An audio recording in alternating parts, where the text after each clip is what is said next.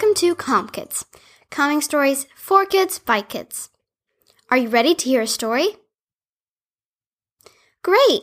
Your storyteller is Charlotte, and today I am telling you the story of What's That Snore? Get comfy and enjoy the story. Littleville was the littlest village in the world. In fact, it was so little that nobody knew about it except the 20 people living there. The 3 families that called Littleville home were the Robertsons, the Marians, and the Joysters. The Robertsons had 4 children. The Marians were a family of 5, and the Joysters were a family with 2 kids. Littleville was a very nice village by the sea. There were 4 very different little houses, a castle and castle walls surrounding the entire village. And what was it called? That's right, Little Castle. Every morning was the same, but today was different. Remember how I said there were 20 people? Well, I only listed 16.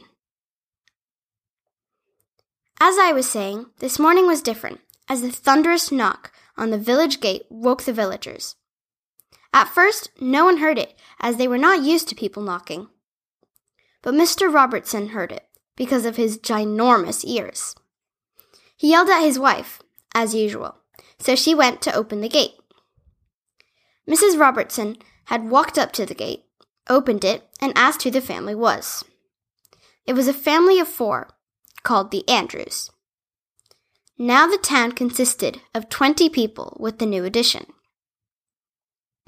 Mrs. Robertson welcomed them in and showed them around.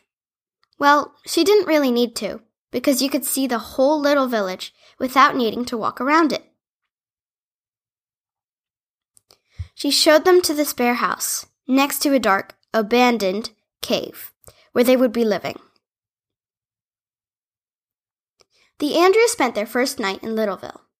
At sunrise, there was a bizarre moaning noise. Mr. Andrew thought it was one of his children, so he went to check. No sound. Well, except for the snoring. Mr. Andrew went to the Robertsons' house to see if they had heard it. And they had, so the pair went outside to check. It was from the abandoned cave. Bravely, they both went in, though Mr. Andrews was shaking.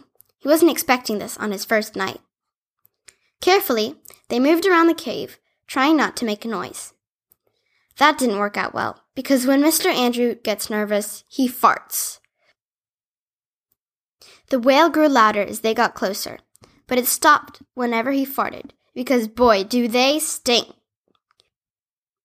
When they finally made it to the moan, they looked up and saw a gargantuous dragon. Just then, Mr. Andrew let out the loudest, most stinkiest fart.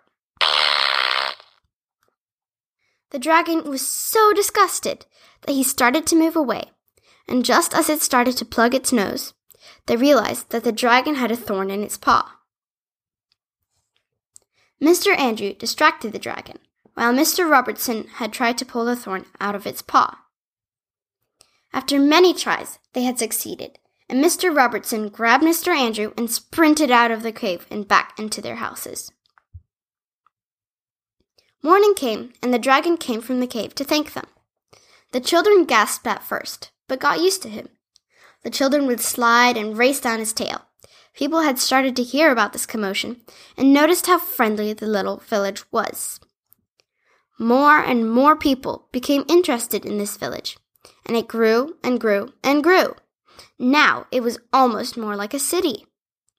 Everyone said that it was the best place to live, especially because of the dragon. Children were desperate to live there because of the amazing dragon, and they had heard that it could blow smoke rings out of its nose and cough up bubbles when given a bar of soap.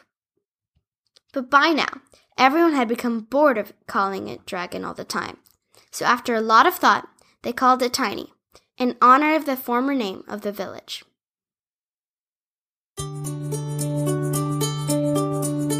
Thank you for listening to What's That Snore? Susanna, Caroline, Tildy, as well as Lucy, Charlotte, and Emma. We hope you've enjoyed the story.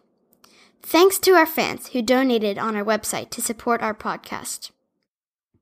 By the way, I also want to give a shout out to my mom and her friend Katrina, who recently created Pinwheel, a line of reversible skirts for kids from ages 2 to 11.